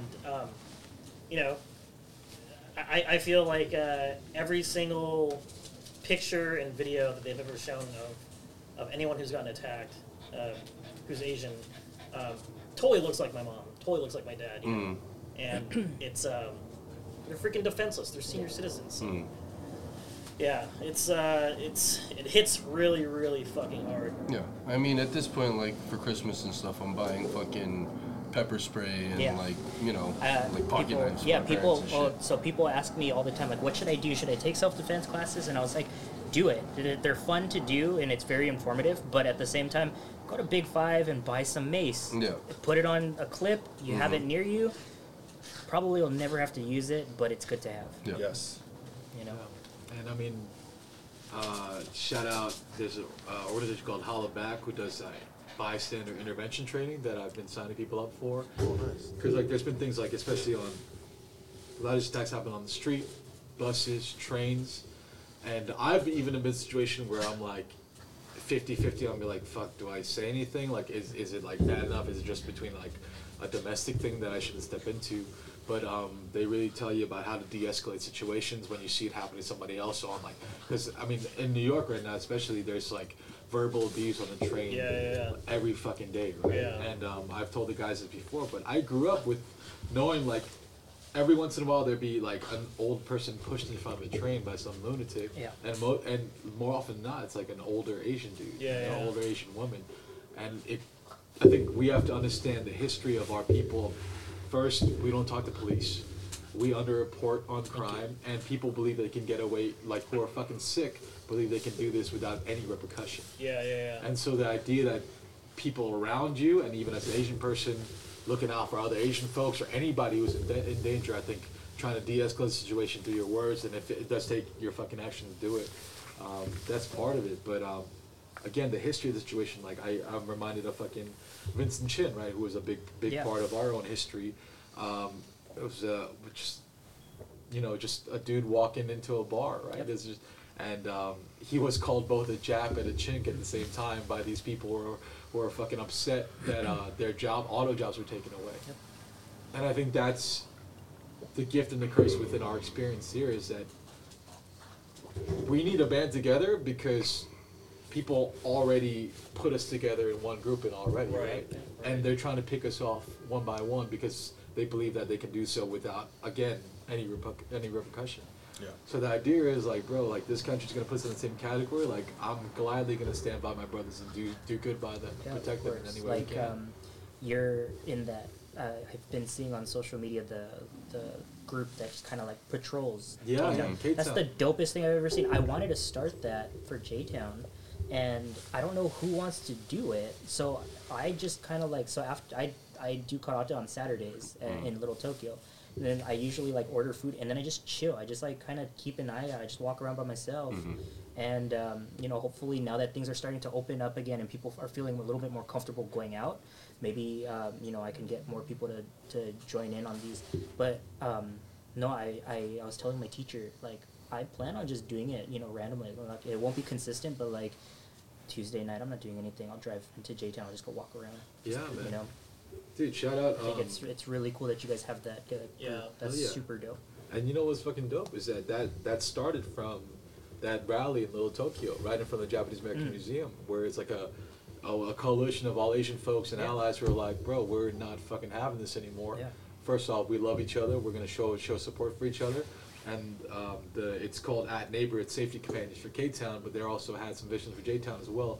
So I mean, we're all about fucking actual physical steps. Like this ain't fucking Twitter, y'all. Like my thing to people here is legitimately like, yo, you love talking racial discourse on Twitter. Fucking stand alongside with us and build community together. You know, that's what we fucking do every single week, week in and week out. If you want to be about people, loving your community, fucking stand alongside us and do this shit together. Yeah.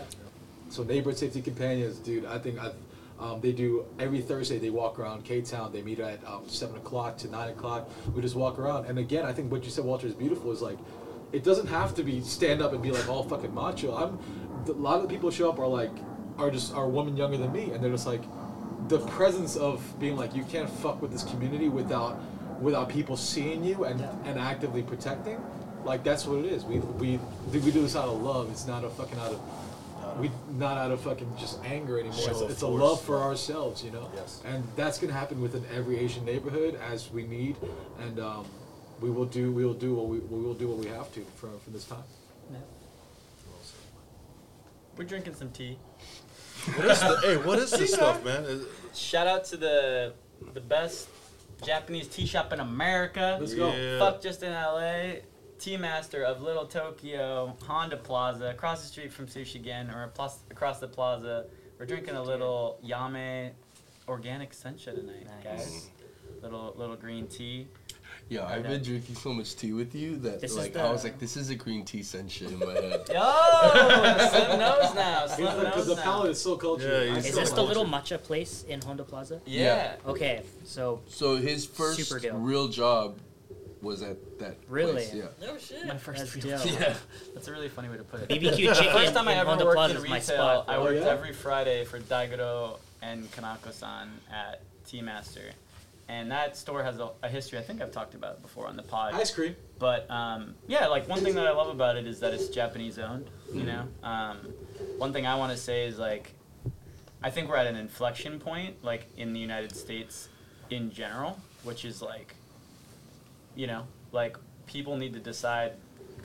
You know, Walter's bringing up earlier like this idea of like out-whiting the whites, and like this like standard that should have never existed, and like.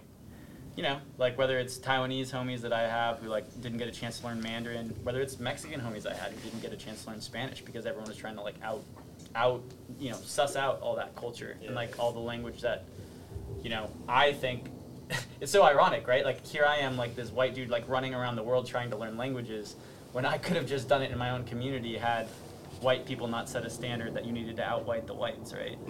And like, I think we're at an inflection point because like, all of us need to decide like what kind of country that we want this to be, like a country that's rich and diverse and has all these things, or a country that like is what I believe white culture is, which is like the absence of culture itself, which is like nothing. Like there's nothing there. This is why I love my Japanese, my Chinese, my Taiwanese teas and my Indian teas. This is is why I love like my black music and my black culture, my black art. This is why I love like my Latin football culture. You know, it's like all my favorite things are because of immigrants. You know, and immigration, and like this is the potential that the United States has, and we get to see it so well in Los Angeles. And I think that like there are groups and people who recognize that, and they're seeing it's important, whether or not they're in any of those communities or not.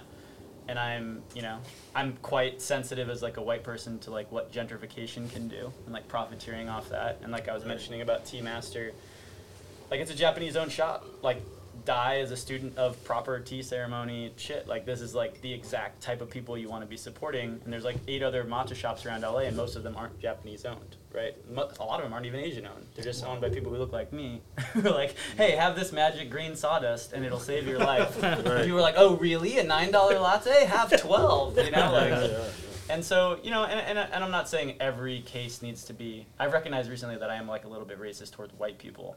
Like every case isn't necessarily that, but like my point is that like if we're gonna be, like Josh was saying, if you're gonna be about it, like step offline, step into the streets, like supporting people with your time and your energy and your hours, but also with your dollars. And like where are you shopping? Like, you know, what are you supporting? Why are you supporting it? Like thinking a little bit deeper about like where you're putting your money, because whether it's like the institutions that Walter plays for, like taiko drums and like these kind of like cultural centers and spheres. I mean, this is what keeps some of these things alive despite, you know, the waves of white supremacy over all these years. And like, I don't know, like if I can speak on just like the Asian, like American population in general, and like how I feel like, you know, it's sometimes belittled because of the size, numbers wise. Like it's sort of the forgotten category that people like get less than others. And, you know, the reason it's so small is because of how restrictive we've been in this country to Asian Americans historically. Like,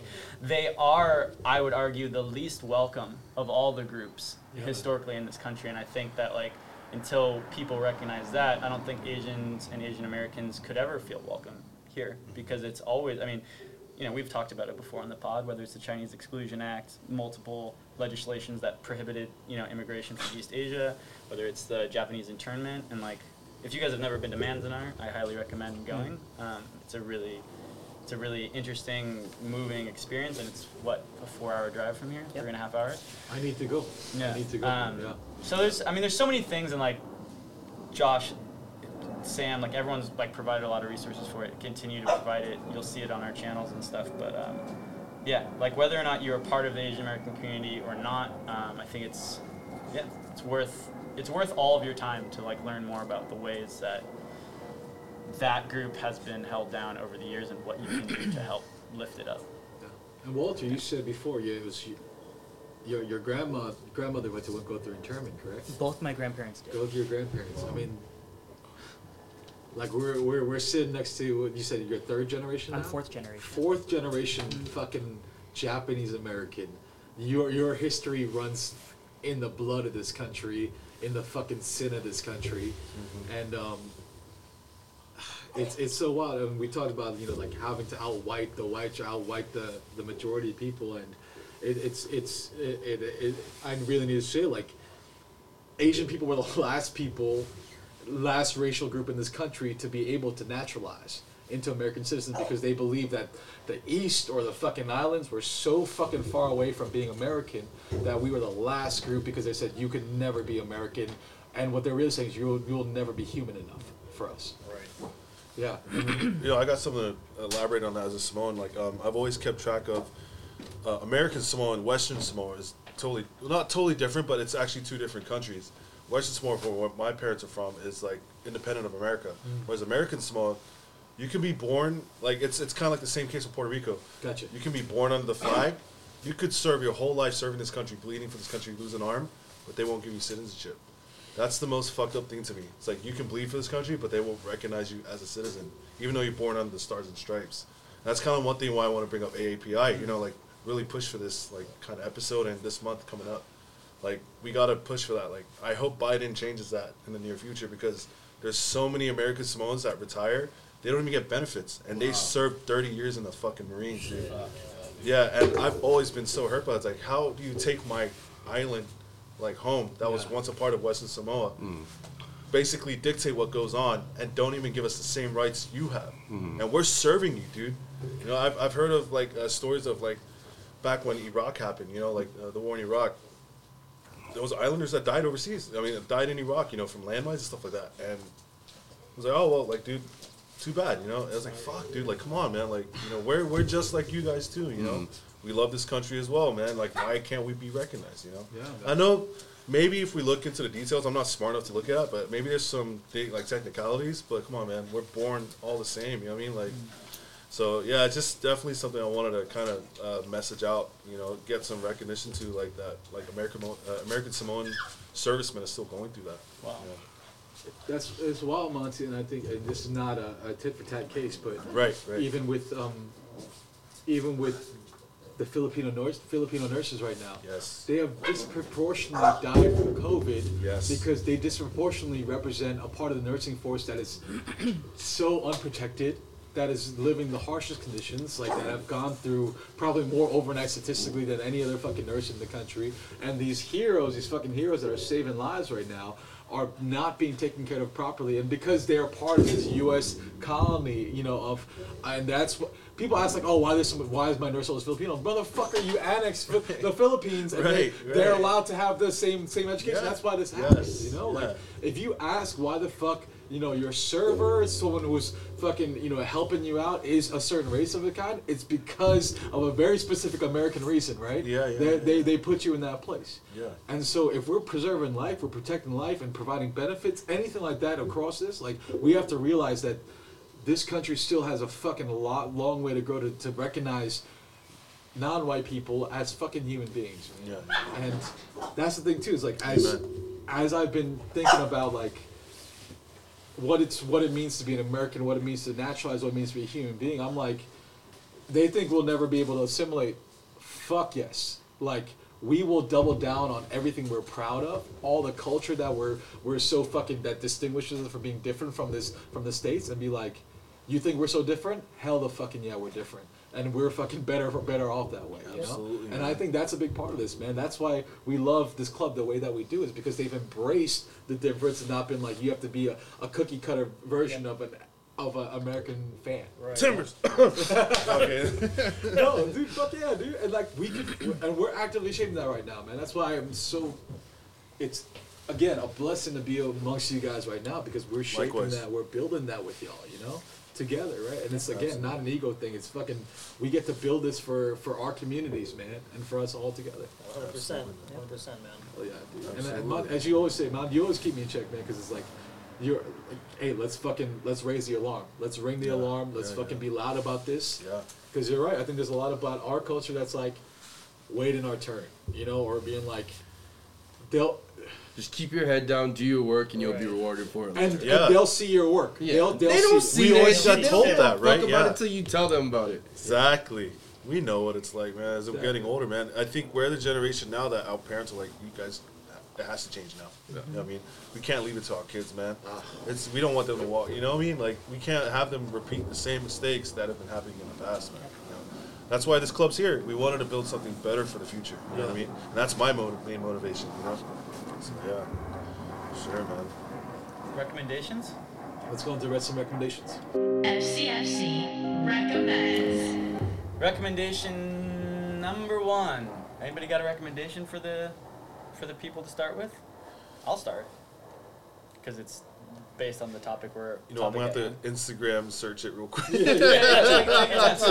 So I'll start actually. I'm so excited because I'm gonna go to my first museum exhibition since the pandemic started, and it is at the Belle Ami Museum in Chinatown. I'll just read it. I'll just read a little description of it. It's Ben Sakaguchi. It runs through the middle of May. He presents Chinatown, a solo exhibition whose witty combinations of commercial signage, history, painting, and pop art comment on the American dream and its fraught entanglement with xenophobia and racism. With acrylic paint on canvas, Sakaguchi reassembles imagery from film posters, newspapers, comics, and internet searches to reveal subtext of local discrimination, mass media exploitation, and state-sanctioned violence. A Japanese American who spent years of his childhood living in an internment camp during World War II, Sakaguchi comments on a century and a half of prejudice against diasporic Asians.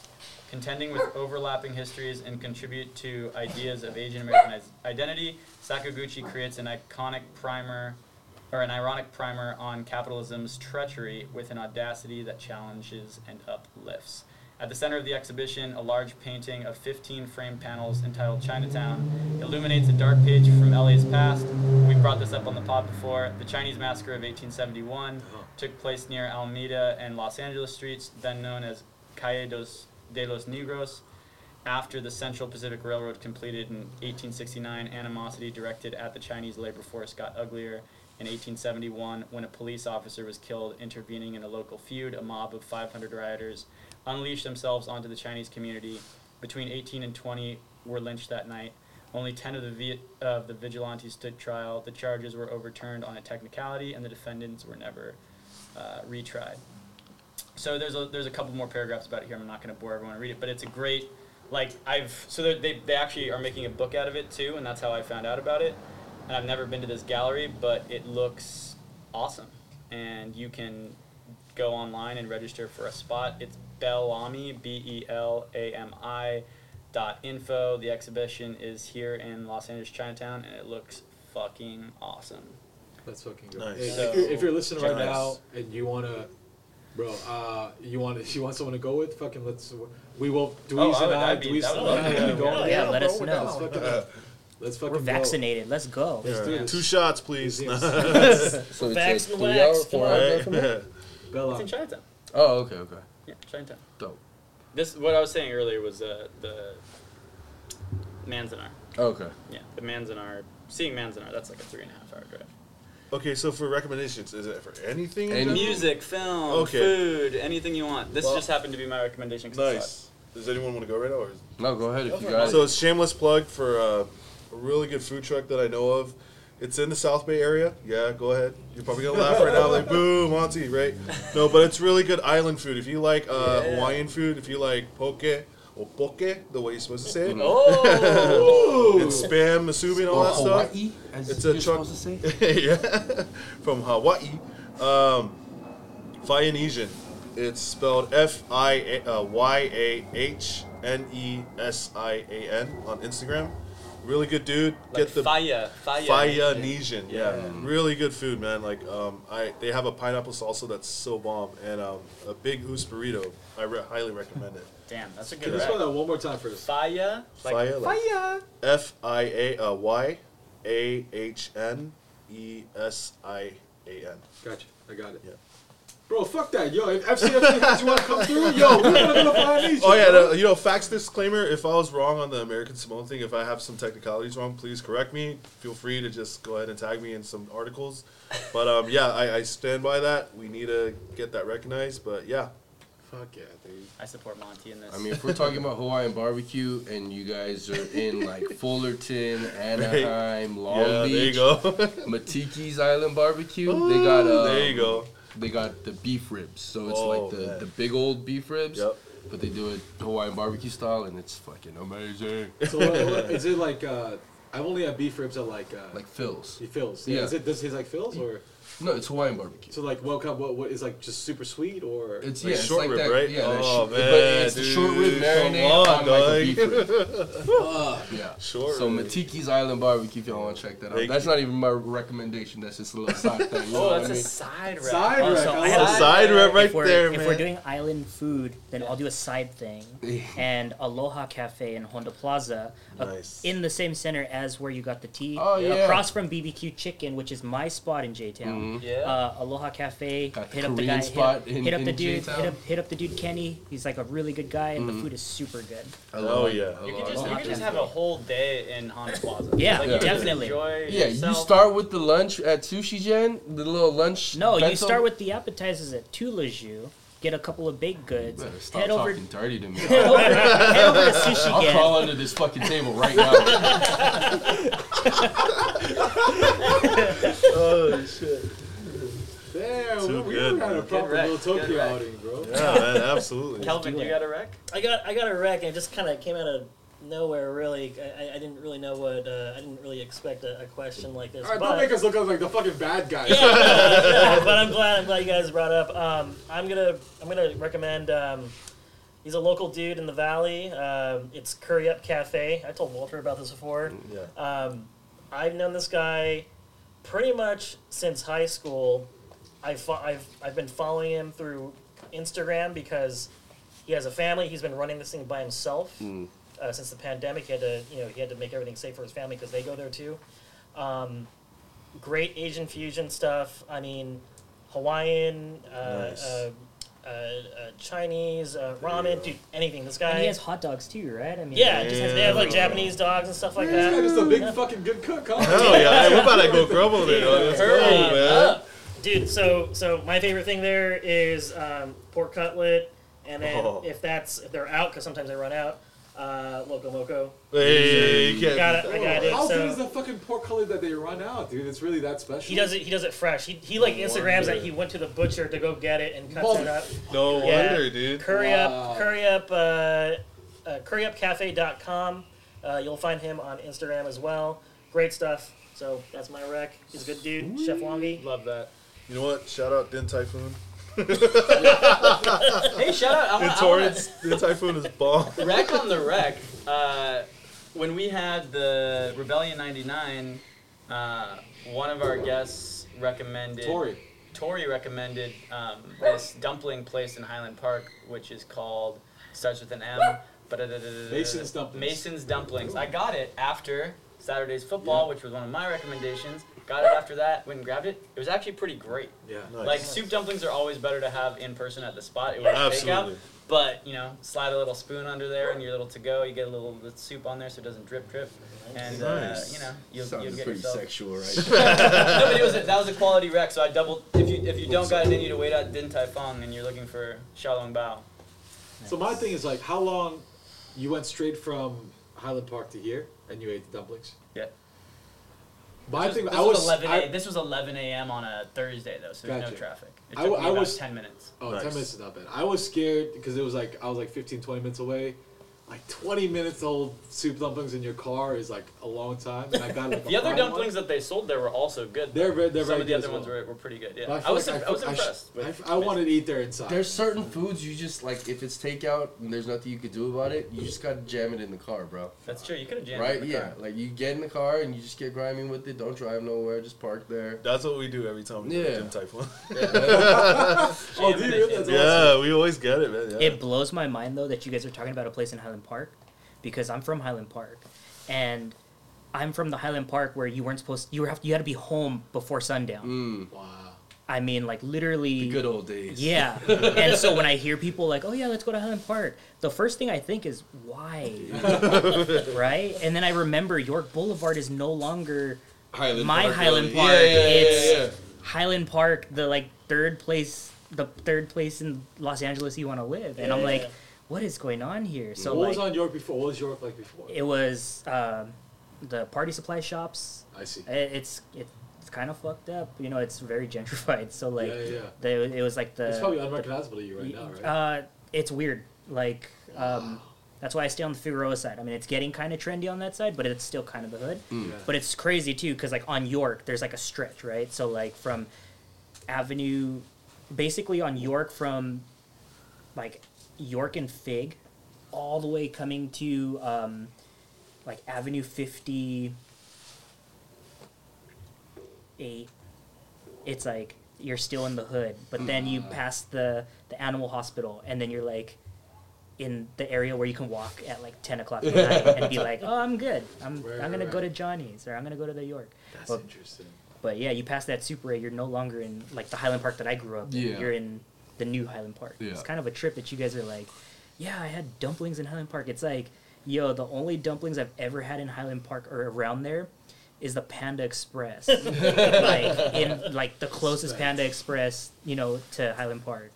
So it's kind of a trip. It's dope to hear though. I love it because Do you support it? Do you support all the new spots that are coming out? I live in Northridge, so I don't go out to Highland Park as much. My sister lives in Eagle Rock or Glassell Park, but I was like born and raised in Highland Park. So when I'm out there, I have to hit my taco spots first, like the regular spots that I would go to, and then Lawmen of York, or something. It's good. It's still I like it. It's cool. I like seeing my neighborhood active, even though it kind of sucks because I have friends that were displaced by gentrification. Right. Like it really sucks, but at the same time, it's like it's kind of cool to like when people ask, "Oh, where are you from?" and I say Highland Park, and they're like, "Really?" Because before it was like, "Where are you from?" I'd be like, "Oh, I live close to like downtown," and then they're like, "Oh, where?" Kind of like bordering like Pasadena, and, like, and they're like, "Wait, what part?" It's like, I live in the way Highland my Park. bank account works. So now it's kind of cool to hear like, "Oh yeah, I went from here to Highland Park to pick up food, and I came back home." It's like, that's dope, because I went to La Estrella, but you guys are going to the dumpling place. So it's kinda cool. I think it's pretty incredible that it's Los Angeles. Even through a pandemic, there are people opening up shops. Yeah. And either surviving or thriving. People took a chance to do something new during a freaking pandemic when they had all odds against them, and things are slowly opening back up now. And it's really promising to see that there are we're all recommending things to go eat or do. So it's a little bit of a light at the end of the tunnel. Yeah, for sure. Honorary shout out to Rose Mallows. Yeah, Jimmy. Oh, yeah, Jimmy right Rose there. Mallows in Long Beach. Hell yeah. Go Rose Mallows. Are they still serving tiki drinks down there? Yeah, I think they still are. Gotcha. Myers Eating there is really good. Really? Okay. I feel like you guys could do a whole show just on like food, like Yeah. We're just just gonna like turn into a food pub. yeah, that's crazy, right? I mean, football. it's the first question is gonna be like, "What's your favorite restaurant?" What's your oldest food? Now? Yeah. What's your oldest food? Baby food. Try it. What was the first food you've ever eaten? Spice, you got a rec? Yeah. Fuck. Two books, guys. Sorry about that, but Whack ass fool. Yeah. Love Fucking it. read. I like the books. okay. Shout out my boy at Angry Asian Man. He's been angry and Asian since I was in fucking high school. But this is Phil Yu. He just came out with a book called Rise with Jeff Yang, also a big homie of mine. And it's Rise, a pop history of Asian Americans from the 90s to now. And it's open for pre-order right now. And I've been he's just written blogs before this, but this is his first book. And so super fucking hyped on that. There's Naomi Osaka on the cover. There's Stephen Yeun on the cover. And so we're just excited about who we get to catalog, who we get to represent, all that stuff. Super important. So Rise, check that out, pre-order. Nice. And also, we've shared this rec on the podcast before, but I just finished reading Interior Chinatown, which is by Charles Yu, a book that Dweez recommended a while back, and I just finished it, and it fucked me up. It's so soul wrenching. I think I've talked to you guys in the past about how when you have no representation, and then you go from no representation to someone who fucking knows everything you're thinking about and just plays with and twists a knife into your emotions, and it's such an uncomfortable and yet comforting feeling. Read Interior Chinatown. If you guys don't have the book, we did this for Minor Feelings before, but if you haven't read the book and you want to read the book, fucking DMS, I will buy you the fucking book. That's how much I love this book, and thank you again for sharing this. It honestly fucked me up so bad, and it was so beautifully and powerfully done. It's written in the format of a screenplay, playing out in real and fictional life, and read it. Interior Chinatown and Rise by Phil Yu. Nice. And I think just to add on to the Interior China recommendation, I know people who listen to the fucking book recommendations I'm not trying to read that. I promise you, the Interior Chinatown book, it's an easy read. Yes. And it's a perfect book. That book is a perfect book. So it is not. There is no extra fat in that book. It is perfect. It's not difficult to read. I assure you. It's screenplay format, like Josh said. So you'll get through it pretty quick. Yeah. And then you'll feel awesome because you finished a book. Then you'll feel really awesome because it's a perfect book. Then you'll feel really, really awesome because, like Josh said, it's just fucking phenomenal. So Nice. triple down on that. Perfect. And Slim, did you have any real hardcore recommendations? you had a side. You had a rec, but side you had rec. a full rec. Not hard hitting, but I mean I just been messing with stocks and coins lately. So If you guys Are you gonna are, wreck a coin? yeah, if you guys Is are this our first investing, coin wreck? Okay, this is Coins. cool. It'd be nice to get a crypto sponsor. Yes. Oh, Coinbase, Those sponsor the sponsor- pod. Let's go. no, it's just. The base. I mean, the main Ethereum. one to me is gonna be Ethereum for coins, and if you're messing with stocks, you look into Wish and CCL, which is Carnival Cruise Lines, but you know they're probably gonna make a run soon. So if you Slim guys trying to make stock some tips, money, Hey, you know what? I'm actually on Robinhood right now. hey, yeah, Slim CCL and stock Wish. It's not like a day trading thing. Like, you know, plan to have your money in there for anywhere from 6 months to a year, and hopefully it doubles by the end of the year. Slim's tips, bro. This could be the Stock new tips. wave. I can't wait. Wish and CCL. Yeah, Wish and CCL. Wish is an e-commerce website where they're supposed to sell quality shit, but I'm sure there's not that much quality on there. But you know, they're making money, so yeah, they dropped down like from $35 to $13 a share, and it's probably gonna go back up to 30 at some point in the next year. Yeah. Buy it up. Buy the dip, guys. And this has been another episode of the FCFC Pod. Bye. FCFC. FCFC. FCFC. FCFC. FCFC. FCFC.